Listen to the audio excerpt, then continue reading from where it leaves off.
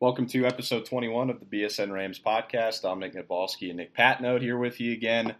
Boy, this really turned into a loaded show today, Nick. It did, We got two more wins to talk about for men's hoops. A little bit of recruiting news for Mike Bobo and the football team, but we're going to start out a little bit of a surprise, I guess, if you want to call it that, an investigation that the Coloradoan put together. I shouldn't say put together, but releasing the details of late last night regarding Larry Eustace and a little bit of emotional and verbal abuse toward his players in the 2013-14 season specifically. I don't want to make this whole episode be about it, but just your overall thoughts. Yeah, I mean, I'll say this about the report in general. It's old news. I mean, the university knew about it when it came out back in 2013 or 14. They decided to handle it in their own way internally. It's a private investigation, so it wasn't meant to be released to the public, but it got leaked somehow.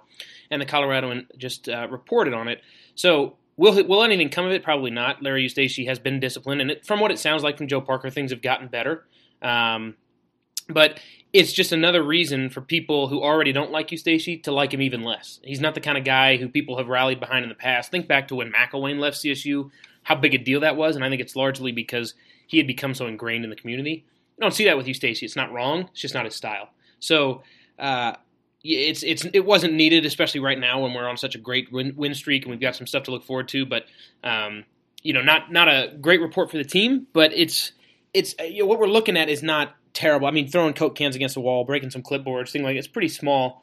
The language was a little concerning, but then again, that's what sports is. People don't come here to be coddled and to be talked to like they're children. So I don't think it's that big a deal. I certainly don't think that anybody should be upset with the Colorado, and they did their job. They were given a report. They did their homework on it, followed up, made sure it was accurate, made sure it was true, and then they released it to the public, which is what they were supposed to do. And if you're going to be upset, don't be upset at them for reporting it. Be upset at Eustace for giving reason for there to be an investigation in the first place. Yeah, I mean, I kind of tied a little bit back to, a lot of fans don't like the way that Eustace recruits. He goes after these junior college guys, the community college guys that transfer over. He doesn't, necessarily go for the big name 4-year guys typically. And when he does, I mean, we've already seen a number of guys transfer, but you almost have to wonder if, if you want to be a 4-year guy, if you're a great prospect coming out of high school, after reading this, do you want to go to CSU knowing that you're going to get emotionally berated by your coach? And, maybe that's a little bit why John Octius, John Gillen transferred. I don't know, but, it's certainly worth thinking about at least. Yeah, that's the most concerning thing in the report is that not one scholarship player has stayed here for 4 years since Larry's been here. So he's only been here 5 years, but nobody sticks around. We're dealing with a lot of transfers, and that's concerning. It's not a good look for the program, like you said. It certainly didn't need we didn't need this to happen, especially to this basketball team, given everything that's happened already this season. But I'm hoping that the players can kind of rebound from it and continue to do what they've been doing lately, which is winning, right? We've got some good stuff to talk about there. And real quick, before I move on, I just wanted to mention that, of all the negativity, and I don't want to sound like a Larry apologist, but I mean, we've already seen several guys from that first team that he coached the year with all the seniors. Wes Eichmeyer, Greg Smith, Jesse Carr have all kind of stepped forward and said, that's not the coach that I know. He's a builder of men, is what I believe what Wes tweeted out yesterday. I don't think Pierce Hornung would have came back to be on his staff had he not highly of Larry. So, you got to take kind of both sides of the equation here. You do. That's a really good point. We've seen a lot of players come to his defense, and Dwight Smith did it too when the grades thing happened back in December. So people have come to his defense, but the reason you're not seeing guys speak out the other way is because they don't want to go on record as having said that. There's a lot of reasons. So don't think that there's no players willing to say the other side. They just don't want to go public with it yet. Yep. So we're going to jump right into the two big wins for the Rams.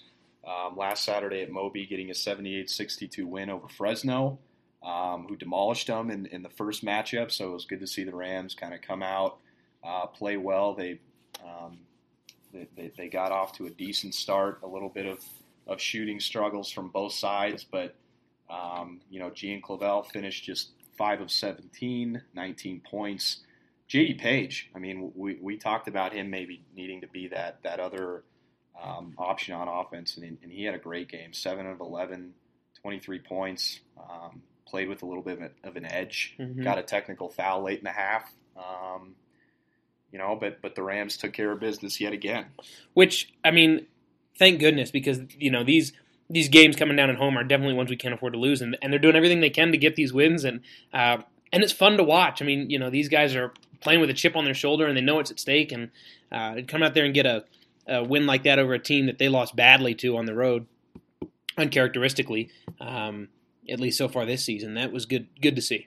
Yep, Emmanuel Amagbo, 17 points, but only had 3 rebounds, which was a little bit of pretty astonishing, actually. But Nico Carvaccio made up for it. 11 rebounds, looked great, played strong inside. 6 points for him. Prentice Nixon just 4 points. Braden Colliker, though, Mr. Consistent now, almost off the bench. You could almost put him down for anywhere from like 5 to 7 points a night. So good win. And then, of course, the border war on Tuesday.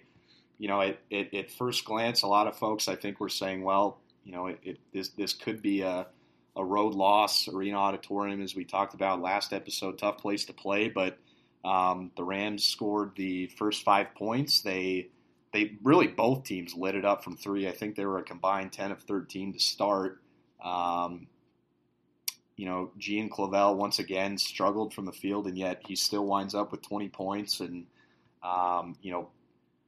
really, I think Wyoming missed a lot of open shots, which a tired CSU benefited from. But a game of runs seemingly in the second half, and Wyoming cuts it to 1 with less than a minute to go. And the big play, Gian drives, kicks out to Prentice, nails a 3, and that's your ball game.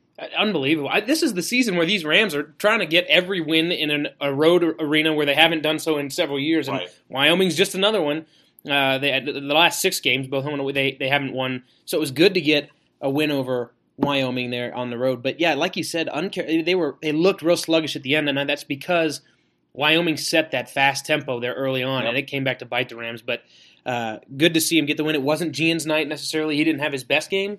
But Amagbo said post-game that after his 3-rebound performance against Fresno, Larry said, hey, that's not going to fly. And he came back and made up for it with how many rebounds against Wyoming? A ton. Yeah, a double-double, 15th double-double of the year. So, great stuff in Laramie.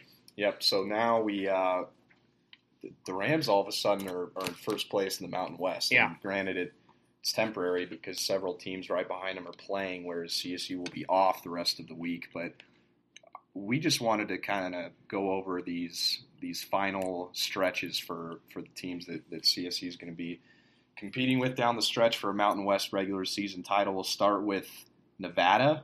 They will be home against Utah State, home against Boise, away at UNLV, away at San Jose State, and then we'll host the final game of the regular season against the Rams, which could prove to be crucial. I think of these teams, that's maybe the most favorable stretch. Mm-hmm. The Wolfpack could easily run the table and go 5-0 the rest of the way. They could, and if that happens, yeah, they finish atop the Mountain West. Yep, no doubt. Yep. So Boise, they've got a somewhat similar stretch: home against Wyoming, away at Nevada, home against San Jose State, home against Fresno, away at Air Force. Again, pretty favorable, but I do see at least one loss in there. I think they go maybe 4-1. Yeah, definitely. I think playing at Nevada for Boise is going to be tough, and that would be, I think, the one loss. Yeah, so both of those teams, as of now, right behind the Rams. New Mexico, I mean, really since beating CSU about a month ago, have just gone on a torrid pace, and they're just a full game behind. But they've got away at Fresno, of course, that big matchup with CSU next week, away at Wyoming, home against San Diego State. So pretty tough stretch. I think they go at least 2-2. And then the Rams, of course, they go away at the Pit next Tuesday, home against San Diego State, home against Wyoming, away at Nevada. So maybe of the 4, CSU has the toughest stretch down the final 4 games. I think even if they play phenomenal, mistake-free, maybe even get some breaks here and there, I think they only go 2-2. Which, you know what, Dominic, that's fine in my book. A Mountain West regular season conference title would be great to have. However, it does them no good at this point. We already know the Mountain West is going to come down to the conference tournament in Vegas, so they need to be focused on finishing in the top 5 so they get a first-round bye. Mm-hmm. Ideally, you'd like to finish as high as you can so that you have the easiest road in the tournament, but you need the first-round bye for sure. So if they finish 2-2, not the end of the world. They'll go to Vegas with a first-round bye, and they'll have to play 3 games in 3 nights to win the championship. It's something they can do, but boy, it ain't going to be easy. Yeah.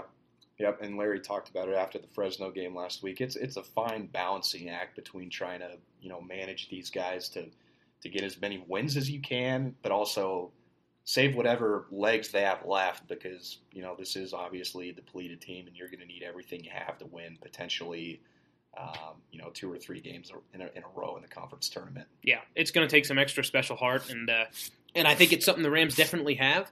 The Mountain West tournament's always interesting. There's teams that come close that you kind of never really thought would.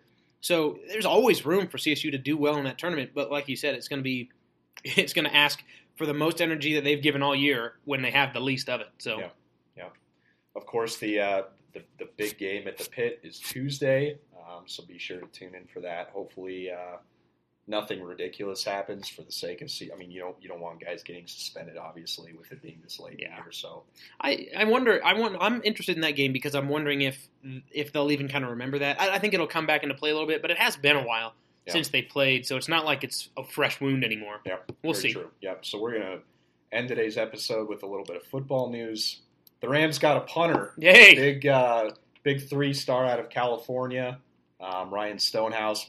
Easily the best name on the team now. Of course, it goes to a kicker of all positions. But your thoughts on who has been kind of dubbed as the top punting prospect in the nation? I think it's awesome. We're gonna have a guy who's at least capable of filling the shoes left by Hayden Hunt. So that'll be a fun guy to watch. I don't think he'll be as effective right away, but he's going to turn into a pretty good punter, I would assume. And we already know how critical that position was last year, so it's good to not have to rely on third-string quarterback to get out there and try and boot some. So yeah, good to have a 12th man on defense, which Hayden seemingly was throughout his CSU career. So hopefully Ryan can kind of follow suit there. But that's going to do it for this one. We thank you guys for listening. See you back here next week. Go Rams!